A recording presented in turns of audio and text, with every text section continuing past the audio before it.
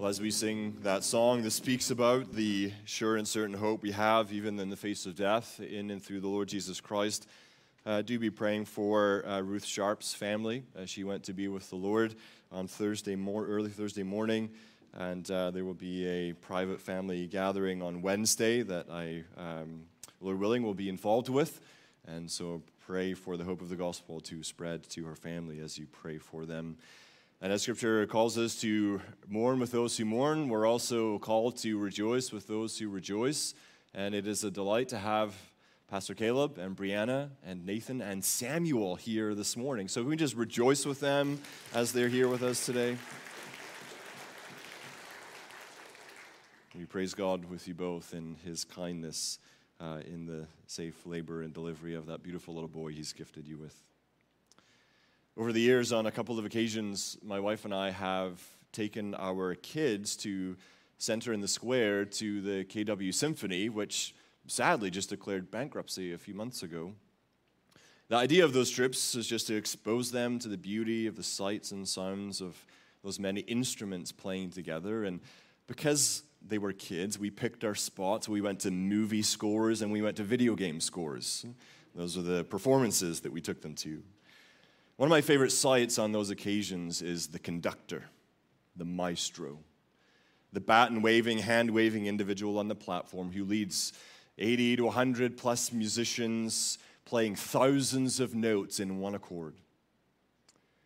In response to the question, what does a conductor actually do, because a lot of orchestras can play just fine without them, the BBC wrote a recent article outlining some of the following. A conductor, they beat the time. They make sure everyone is maintaining the right tempo, reducing the lag between musicians who can't always hear each other right away. They convey an interpretation. They bring a musical score to life as they lead. They lead, certainly that is what they do. Speaking about the Berlin Philharmonic, one legendary composer, conductor says, I quote, "That's an orchestra of rampant individuals. You want to feel fully realized. But if the person on the platform isn't giving them a collective focus, then they are rudderless and bereft."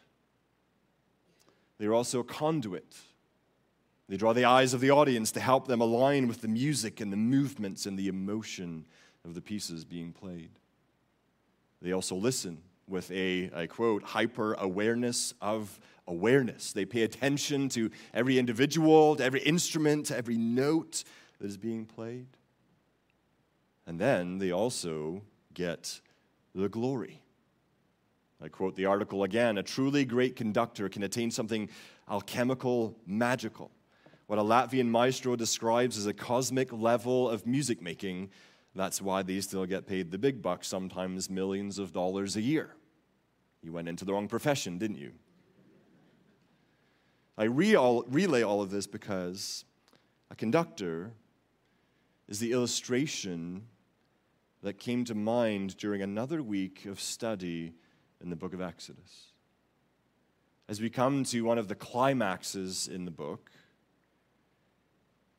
in the way all of the pieces come together, God is a divine conductor in the rescue of his people. The timing is his.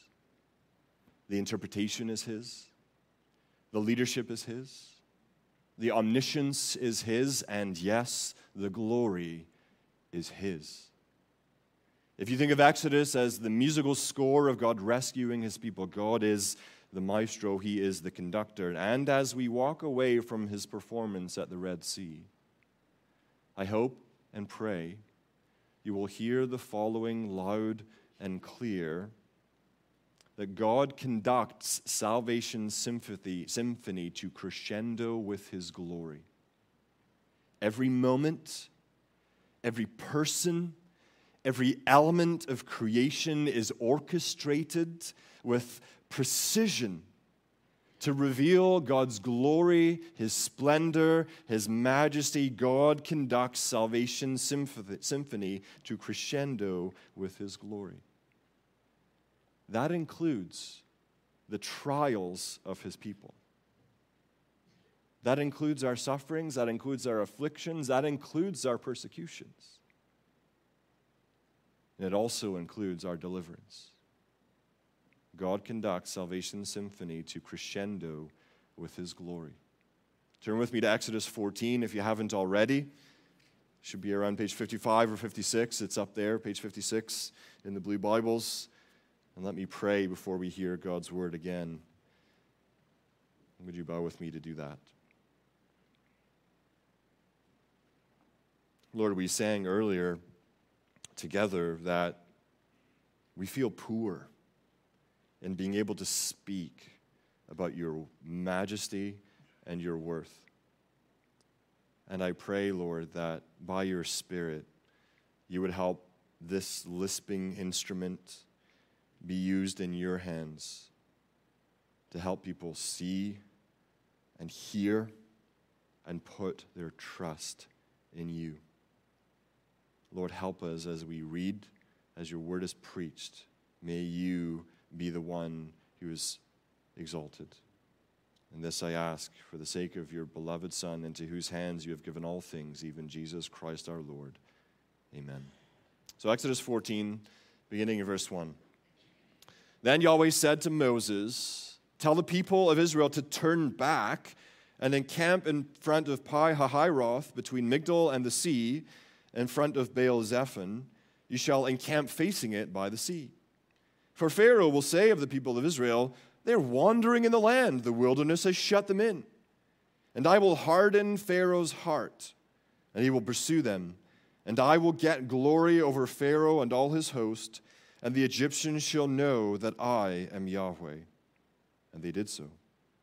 When the king of Egypt was told that the people had fled, the mind of Pharaoh and his servants was changed toward the people, and they said, 'What is this that we have done, that we have let Israel go from serving us?'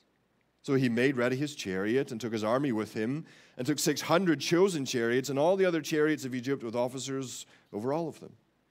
And Yahweh hardened the heart of Pharaoh, king of Egypt, and he pursued the people of Israel while the people of Israel were going out defiantly or with a high hand. The Egyptians pursued them, all Pharaoh's horses and chariots and his horsemen and his army, and overtook them and encamped at the sea by Pi-hahiroth in front of Baal-zephon.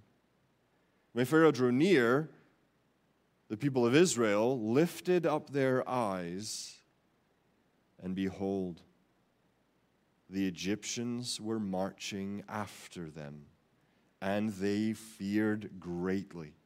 And the people of Israel cried out to Yahweh. They said to Moses, 'Is it because there are no graves in Egypt that you have taken us away to die in the wilderness? What have you done to us in bringing us out of Egypt? Is not this what we said to you in Egypt? Leave us alone, that we may serve the Egyptians. For it would have been better for us to serve the Egyptians than to die in the wilderness.' And Moses said to the people, 'Fear not, stand firm, and see the salvation of Yahweh, which he will work for you today. For the Egyptians whom you see today, you shall never see again. Yahweh will fight for you, and you have only to be silent.' Yahweh said to Moses, 'Why do you cry to me? Tell the people of Israel to go forward. Lift up your staff and stretch out your hand over the sea and divide it, that the people of Israel may go through the sea on dry ground. And I will harden the hearts of the Egyptians, so that they shall go in after them, and I will get glory over Pharaoh and all his host, his chariots, and his horsemen. And the Egyptians shall know that I am Yahweh, when I have gotten glory over Pharaoh, his chariots, and his horsemen.' Then the angel of God, who was going before the host of Israel, moved and went behind them, and the pillar of cloud moved from before them and stood behind them, coming between the host of Egypt and the host of Israel. And there was the cloud and the darkness, and it lit up the night without one coming near the other all night. Then Moses stretched out his hand over the sea, and Yahweh drove the sea back by a strong east wind all night, and made the sea dry land, and the waters were divided. And the people of Israel went into the midst of the sea on dry ground, the waters being a wall to them on their right hand and on their left. The Egyptians pursued and went in after them into the midst of the sea, all Pharaoh's horses, his chariots, and his horsemen. And in the morning watch, Yahweh in the pillar of fire and of cloud looked down on the Egyptian forces and threw the Egyptian forces into a panic, clogging their chariot wheels so that they drove heavily. And the Egyptians said, Let us flee from before Israel, for Yahweh fights for them against the Egyptians." Then Yahweh said to Moses, "Stretch out your hand over the sea, that the water may come back upon the Egyptians, upon their chariots, and upon their horsemen." So Moses stretched out his hand over the sea, and the sea returned to its normal course when the morning appeared. And as the Egyptians fled into it, Yahweh threw the Egyptians into the midst of the sea. The waters returned and covered the chariots and the horsemen. Of all the host of Pharaoh that had followed them into the sea, not one of them remained. But the people of Israel walked on dry ground through the sea, the waters being a wall to them on their right hand and on their left. Thus Yahweh saved Israel that day from the hand of the Egyptians. And Israel saw the Egyptians dead on the seashore. Israel saw the great power that Yahweh used against the Egyptians. So the people feared Yahweh, and they believed in Yahweh and in his servant Moses.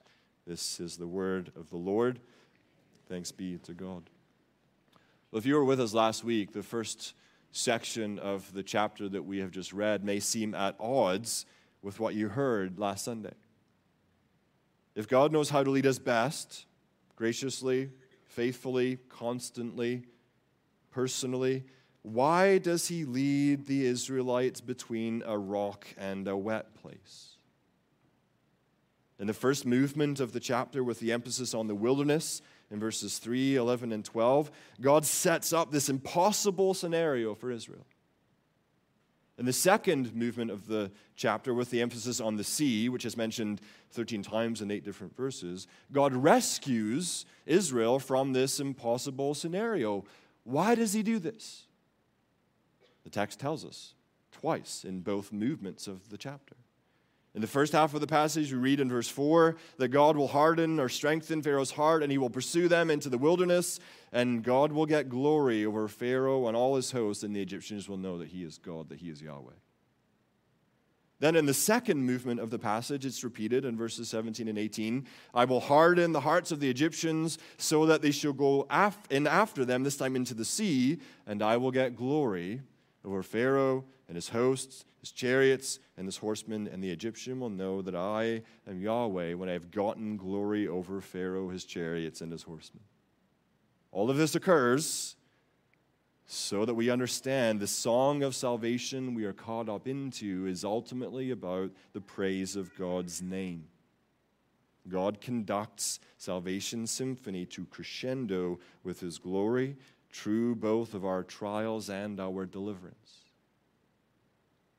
In Salvation Symphony, God conducts our trials to crescendo with his glory. We know elsewhere from Scripture that for those who love God, all things work together for good, for those who are called according to his purpose. All things. Including those times when God leads us places we would not choose to go in order to reveal his splendor in ways that we would not otherwise see. God conducts our trials to crescendo with his glory.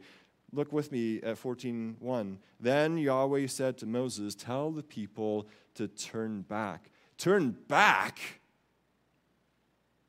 Turn back? Hasn't the whole point of these 3 seasons of plagues and the grand finale of the Passover so that they're released from Egypt? And he says, turn back? This is lunacy from all human perspective. But Yahweh is not finished with Egypt. He's not finished showing his glory. He will underline, he will highlight, he will punctuate this with an exclamation mark in the deliverance of his people. So he turns them back to what today are unknown locations: Pi Hahiroth, Migdol, Baal Zephon. We don't know where these are exactly. As for the sea, my quick search would reveal the identity of the body of water is in much dispute. Where I land is that the references to the Red Sea, likely the Gulf of Suez. If you look on a map, the Red Sea has 2 sort of fingers jutting out the top, and one of those is on the northwest side if you look on a map. And I believe that the Lord led them through that body of water. Wherever we might land on the location, there's no getting around the miraculous claim of the text. The story is often told of a non-miracle believing preacher, an oxymoron if ever I heard one, speaking on this passage, and in the course of the sermon, a member of the congregation called out and said, "Praise the Lord, taking all the children through those deep waters. What a mighty miracle." And the speaker is frustrated, and he said, No. This was a shallow marshland that they were going through, and it was at best 6 inches deep. And the member of the congregation says, "Praise the Lord for drowning all those Egyptians in 6 inches of water. What a mighty miracle."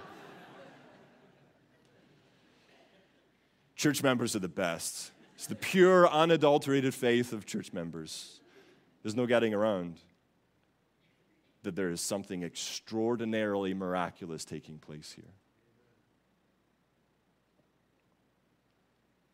Now, before that deliverance happens, God leads his people into a position that will be as bait to Pharaoh, based on verse 3.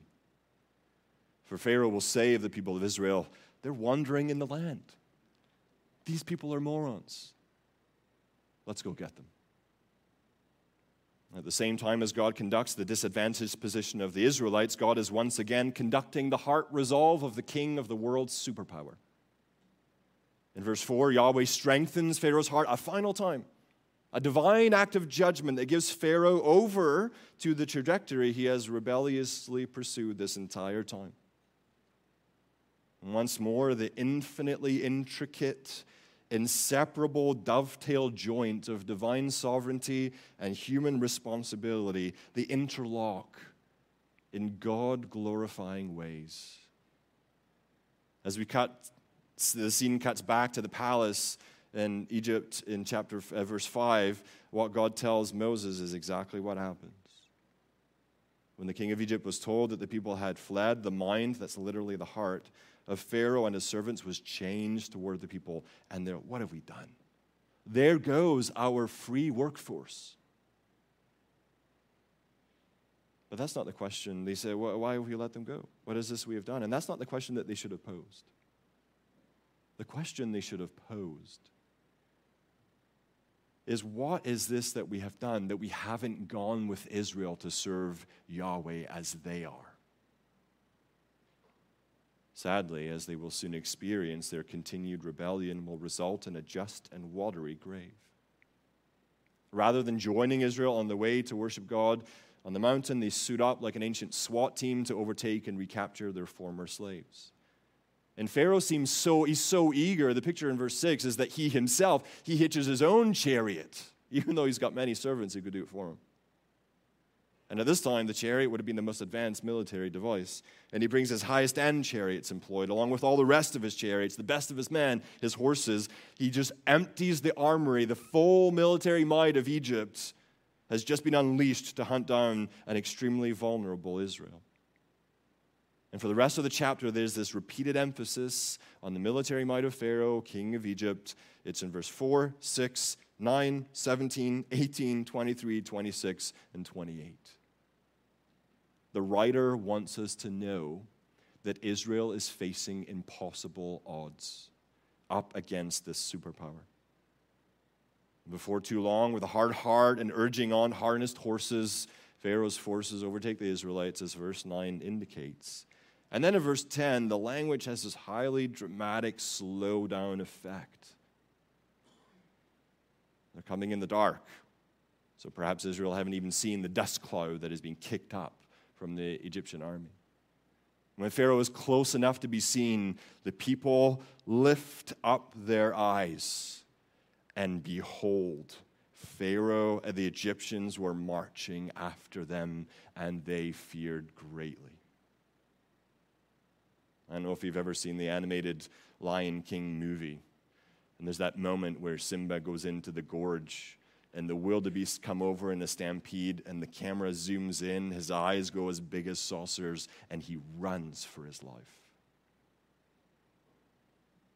Feared greatly here seems like an understatement. They're about to get mown down like grass. And in verse 10, their first instinct is commendable, an example we should follow when confronted with real dangers, which this world is full of for the people of God. It says that the people of Israel cried out to Yahweh. Is that your first instinct when you're threatened or feel like you're in danger? Or is crying out to the Lord just the afterthought, something that you do after you've tried everything else in your own power and strength. Their first instinct was to cry out to Yahweh. Their second instinct is one that we don't need any help cultivating. There's biting sarcasm. They lash out at spiritual leader. And there's an I told you so. And none of these are fruits of faith, but rather unbelief mingled in. In verse 11, they say, is it because there are no graves in Egypt that you've taken us away to die in the wilderness? This is ironic because what's Egypt known for? It's tombs and it's embalming. There's plenty of graves in Egypt. They continue, what have you done to us in bringing us out of Egypt? And that has a disconcerting ring of Pharaoh's question. The Egyptians are wondering why on earth they let them go. The Israelites are wondering why on earth they've been brought out. Rightly, the psalmist says they rebelled by the sea. And in verse 12, there's the I told you so snark. Is this not what we said to you in Egypt? Leave us alone, that we might serve the Egyptians. It would have been better than dying here in the wilderness. Sometimes spiritual leaders experience these blows from those that they are given responsibility for. But Yahweh told them that they would go and worship him on the mountain. So they will not be dying in the wilderness. Moses takes the brunt of their fears, as leaders do when God's people are unhappy with what God says or the way God does what he does. And in response, he gives a backbone to the faith of the Israelites in verses 13 and 14. He rebukes them in the strongest possible terms one can in the Hebrew language. And rebuke is appropriate based on all that they've seen of Yahweh this far. He says to the people, fear not. Stand firm and see the salvation of Yahweh, which he will work for you today. They will see the Israelites again, but not in the Egyptians, but not in the way that they see them right now. Because Yahweh will fight for you, he says, and you only have to be silent or to be still. Now, before we see how God conducts the deliverance Moses speaks of, just surveying those verses, I ask this question: what are the notes in this salvation symphony where God conducts our trials? What are the notes that he wants us to hear? When our backs are up against the wall and it seems that all the forces of hell have been unleashed against us, what are the notes that are to ring in the ears of faith? I believe that God wants us to hear notes of his sovereignty. That's one way he gets glory over Pharaoh and all his host. He is showing that he is king over the kings of the earth. Pharaoh is a pawn in God's hands, free to move within the confines of agency God has established, but nevertheless placed where God wills. And so are we, his people. The Lord puts Israel in this predicament to reveal his glory, and the scriptures are full of similar examples. It was the Lord who said to the Satan, have you considered my servant Job?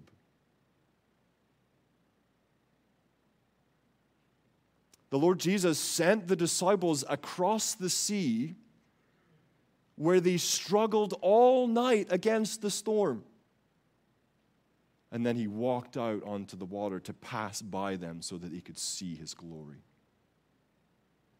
The man born blind wasn't being punished for his sin or for the sin of his parents, but so the works of God might be displayed in him.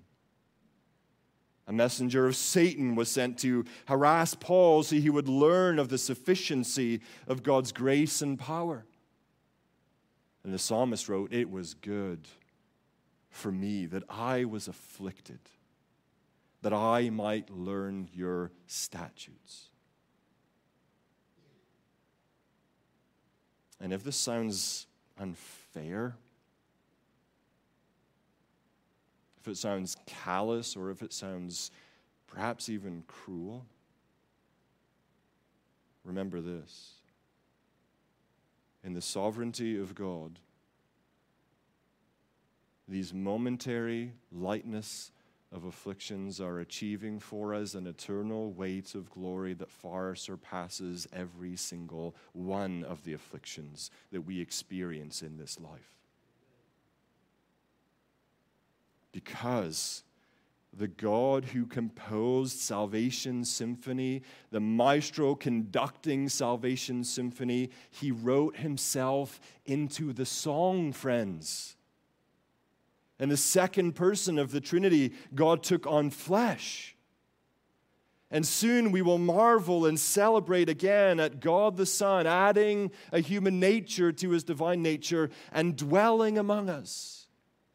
And he is the suffering Savior who came to set us free from our sufferings resulting from sin and from Satan and from death. And the Pharaoh of darkness hounded him in the wilderness and hounded him to the cross, unaware that the God-orchestrated sufferings of Christ was the trap that would crush his own head. And there, as Jesus suffered, bled, and died to save us, God's glory blazes brightest. God put himself in the worst possible position to bring us from our own. And you bring me all of the religions of the world. Bring me every single one, and at this point, I will show you Christ is far greater and better, because he is the one who entered into our suffering to deliver us from it. And in this, God shows a stunning, superlative kind of strength, a note of which I believe he wants us to hear from our text. God gets glory over Pharaoh and his sovereignty, but also in fighting for his people who are in no position to fight for themselves. This conflict between the seed of the serpent and the seed of the woman that flared up in Egypt, that comes to a climax in the sea, it's not one that we can wage and win. We heard that in Bobby's testimony. We can't escape the barbs of sin on our own. But God can do it for us, and he does. And when we hear these notes of God's sovereignty and we hear these notes of God's strength and his fighting for his people, I believe we will better hear the note of rest, which I'm so grateful that Pastor Sergei touched on in his prayer this morning. Look again at Moses' timely exhortation to the people as the Egyptian army is bearing down upon them. Fear not, stand firm, see, you have only to be silent. In one sense, the people weren't asked to do anything at all. You don't have to do anything to move, to fear not. You don't have to do anything to stand firm. You don't have to do anything to see except to just look through your eyes. There was no call to arms. There was no military strategy meetings. There was no escape route planning. Rather, fear not. Which isn't a call to dismiss or ignore danger as though a figment of our imagination. The danger was real, the fear was real, but they were invited to rest, knowing that God would fight for them, and that evaporates fear as sun does a morning mist. It's what keeps us from bolting. Resting in this is what keeps us watching and waiting for however long it may take to see the Lord's victory. For he is the one who put us where we are, and he is the one who has the strength to bring us out from where we are. And when he does, there will be a crescendo of glory beyond what we could have ever imagined. And I say that with a relatively high degree of confidence because I bet none of the Israelites were predicting what was next. Imagine if you could just pause and go back in time and survey all of them. How do you think God's going to get you out of this place? There's not a chance one of them is thinking, we're going to walk through the sea on dry ground, just wait and watch and see what happens. There's no way. Not even Moses, with a steely faith, was envisioning the deliverance that God was orchestrating. And that's the emphasis of the second half of the passage that focuses now on the sea. Yes, God conducts our trials to crescendo with his glory, but he doesn't bring us to a place we could never escape on our own and leave us there. He intends to bring us out. He conducts our deliverance to also crescendo with his glory. And we see verses 15 through 18, God tells Moses what is going to happen to the Israelites and the Egyptians. In 15 to 16, the time has come for Moses, representing the people, stop praying. It's not the time to pray. I remember reading once about a husband and wife, and she was expecting, and the water broke, and he says, honey, let's stop and pray. And she's like, it's not the time to stop and pray. We need to go to the hospital. There comes a time. Why do you cry to me? Tell the people of Israel to go forward. Lift up your staff and stretch out your hand over the sea and divide it, that the people of Israel may go through the sea on dry ground. And again, I will harden the hearts of the Egyptians, and they're going to go in, and I'm going to get glory over them, and they will know who I am. The sea that stands in the way of Israel's advance will be the root of their freedom and the end of their enemies. The God who conducts the Egyptian pursuit of Israel into the wilderness will now conduct their pursuit into the sea. And we have to say, who can resist his will? The one by whom and for whom and through whom all things were made, including Pharaoh and his army and the raw materials of his chariots and the waters and the dry ground and the horses that pulled them. It's all held in the palm of his hand. And while these hordes of darkness are nipping at the heels of God's people, God's deliverance unfolds in this beautiful and tender moment in verses 19 and 20. The angel of God, some think this is a manifestation of the pre-incarnate Christ, who was going before the host of Israel, moved and went behind them. And at the same time, the pillar of cloud moved from before them and stood behind them, coming between the host of Egypt and the host of Israel. And there was the cloud, the darkness, and it lit up the night without one coming near the other all night. The whole night. Waiting for the wind that the Lord had sent to blow the sea into walls of water all the way across. The whole night the Lord has his people's back. He's their rear guard. He's this impenetrable barrier to keep at bay this military force of darkness. And notice the judgment that is foreshadowed. The cloud stands between the two hosts so that they can't come near each other the whole night. On the one side, there's light. On the other, there's darkness. God's people walk in the light of God's glory. The Egyptians walk in the shadow of God's condemnation. And with this protection in place, God having their back, Moses obeys the Lord in verse 21. He stretches out his hand over the sea. Yahweh drove the sea back by a strong east wind all night and made the sea dry land, and the waters were divided.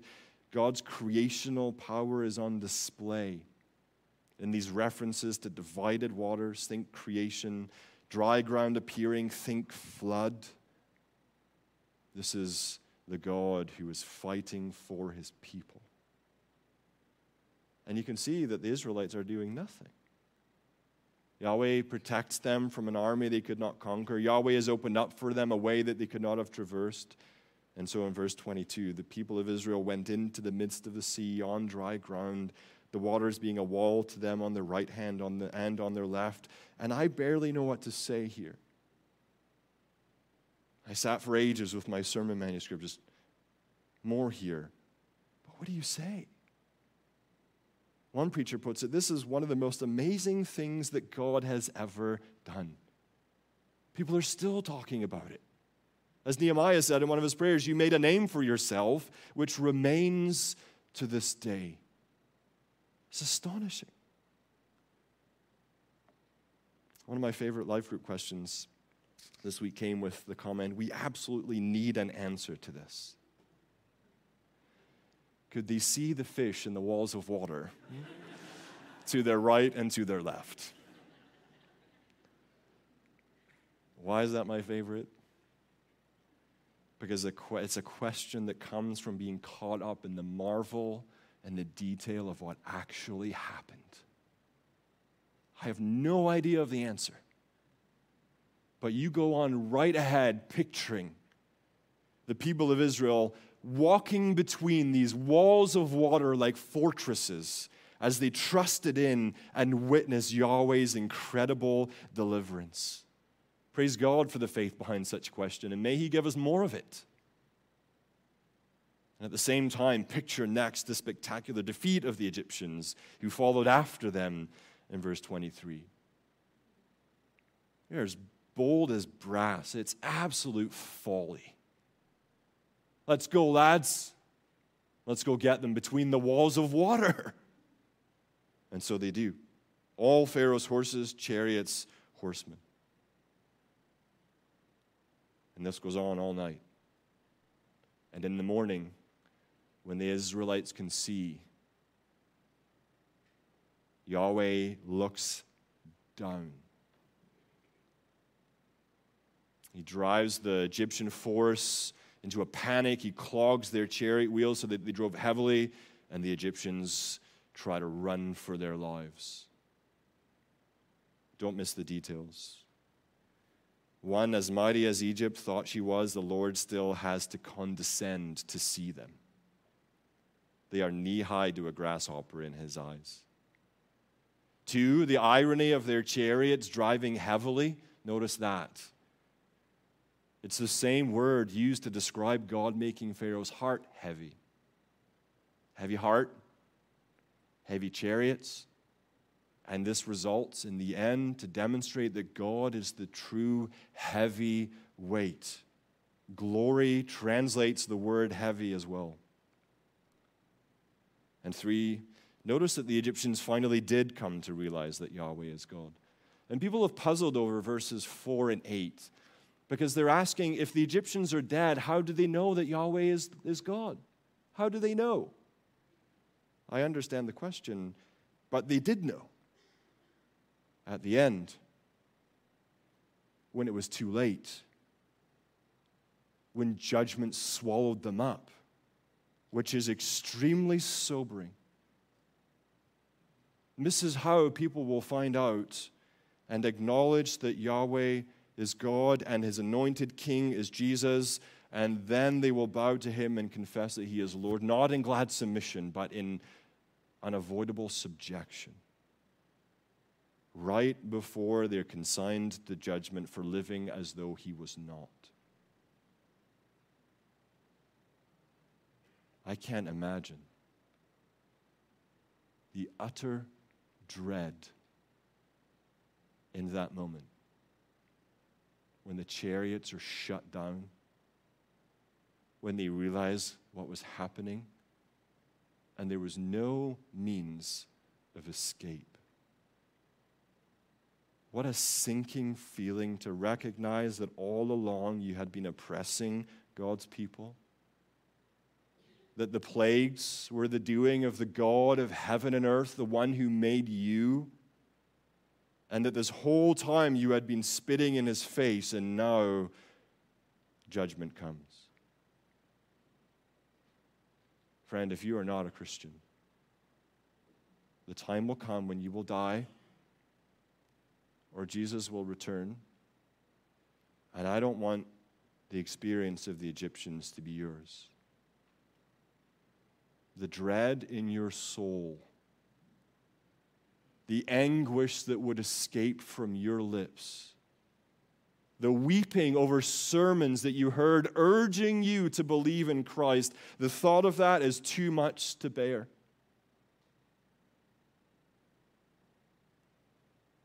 And so I plead with you to come to God through the greater mediator than Moses, that of Jesus Christ Himself. For as surely as God directed Moses to stretch out his hand so that the waters would wash over the Egyptians, surely He will send His Son from heaven to judge the living and the dead. And so believe in Christ today. Choose whom you will serve, as Bobby relayed to us. Choose to serve Christ. The precursor to that final day happens in verse 26, or a precursor to that final day happens in verse 26. When Moses does stretch out his hand over the sea, and the sea does return to its normal course when the morning appeared. And as the Egyptians fled into it, Yahweh threw the Egyptians into the midst of the sea. The walls of water collapse. They return, cover the chariots and the horsemen, all the hosts of Pharaoh that followed them into the sea. Not one of them remained. Not an Israelite dies. Not an Egyptian is left. Because the people of Israel walked on dry ground through the sea, the waters being a wall to them on their right hand and on their left. The orchestrated deliverance is complete. The sights and fears in the first movement of the chapter give way to very different sights and fears in the second movement of the chapter, and we'll come to that in a moment. And what we might be having a hard time with here is how this results in a crescendo of God's glory with dead bodies strewn up on the shore of the Red Sea and God's people looking on, which they'll sing about in chapter 15. Well, let me start with this as the first note I believe we ought to hear from the symphony of salvation as God conducts our deliverance. Hear the note of justice. God is just. Sometimes we like that, sometimes we don't. We like it when he's just towards our enemies. We don't like it when he's just towards our sins. But God is just, and he will repay. And finally, after all this time, the Egyptians who threw Hebrew baby boys into the Nile in Exodus 1 have received their due, death by drowning. God is just. Hear the note of his justice. As Paul writes in 2 Thessalonians 1, 6-8, indeed, God considers it just to repay with affliction those who afflict you, and to grant relief to you who are afflicted as well as to us. When the Lord Jesus is revealed from heaven with his mighty angels in flaming fire, inflicting vengeance on those who do not know God and on those who do not obey the gospel of our Lord Jesus.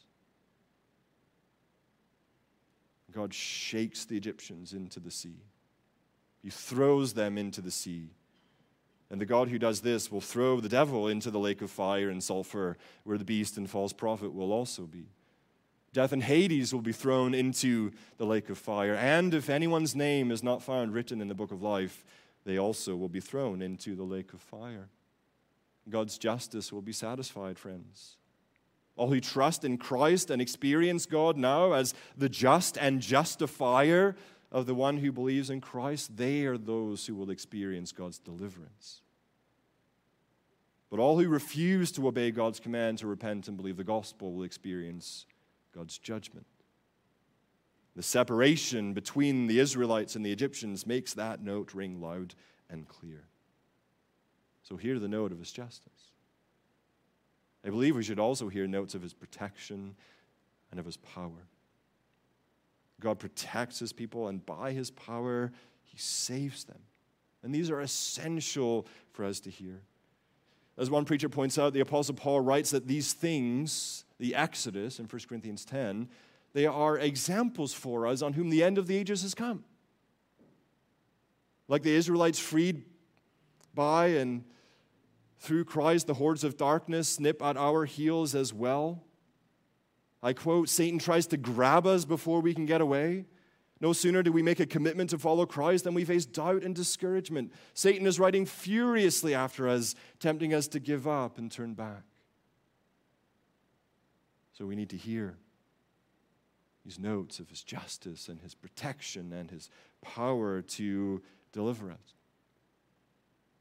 as he composes and conducts this salvation symphony. And when we do hear these notes of sovereignty and of strength and of rest and justice and protection and power, they are to evoke a certain response in us. As with the end of a symphony that you might attend, what does the audience do at the conclusion? They likely will clap. If it's especially exquisite, they will give a standing ovation. And similarly, a response is expected of those who hear God's salvation symphony as it crescendos with his glory. That's the purpose of the last two verses in the text, verses 30 and 31. Thus Yahweh saved Israel that day by his hand from the hand of the Egyptians. And Israel saw the Egyptians dead on the seashore. Not much threat anymore, are they? Israel saw the great power that Yahweh used against the Egyptians. So the people feared Yahweh, and they believed in Yahweh and in his servant Moses. Every generation from this point forward, on hearing of God's deliverance in the sea, is called to see and to fear and to trust. And when the hand of the Lord has been raised and stretched out to deliver us in an even greater way in the cross and empty tomb of Jesus Christ, when we see that our enemies have been defeated and we're just waiting for the last enemy, death, to be defeated, we see we have every reason to fear and to trust in this God. And when that happens, our lives will contribute to the crescendo of his glory. The psalmist puts it best, and I will close with this. I waited patiently for the Lord. He inclined to me and heard my cry. He drew me up from the pit of destruction, out of the miry bog, and set my feet on a rock, making my steps secure. He put a new song in my mouth, a song of praise to our God. Many will see and fear and put their trust in Yahweh. Blessed is the one who makes the Lord his trust. He does not turn to the proud, to those who go astray after a lie. You have multiplied, O Lord my God, your wondrous deeds, and your thoughts towards us. None can compare with you. I will proclaim and tell of them, yet they are more than can be told. May God urge, work in, strengthen, compel us to contribute to this crescendo of his glory that he is orchestrating in the symphony of salvation. Let's pray. Lord, even now we ask that in response that you would help us to sing these words of these songs, rejoicing in and giving thanks for your deliverance in the past and in the present, and we hope in the future. Lord, do not let any of the seeds that have been scattered and watered to be hindered by our enemy. Would you protect us and fight for us, O Lord, as we have seen you do here in Exodus 14. And as we see again the baptism of one being baptized into Christ, Lord, help us to remember our own occasion, the moment that we were saved and baptized, that we might rejoice anew and afresh in the gift of your grace to us in and through your blessed Son. So lead us, Lord, as we continue to worship in these ways, we ask in Jesus' name. Amen. I'm going to invite the others to come and lead us in song.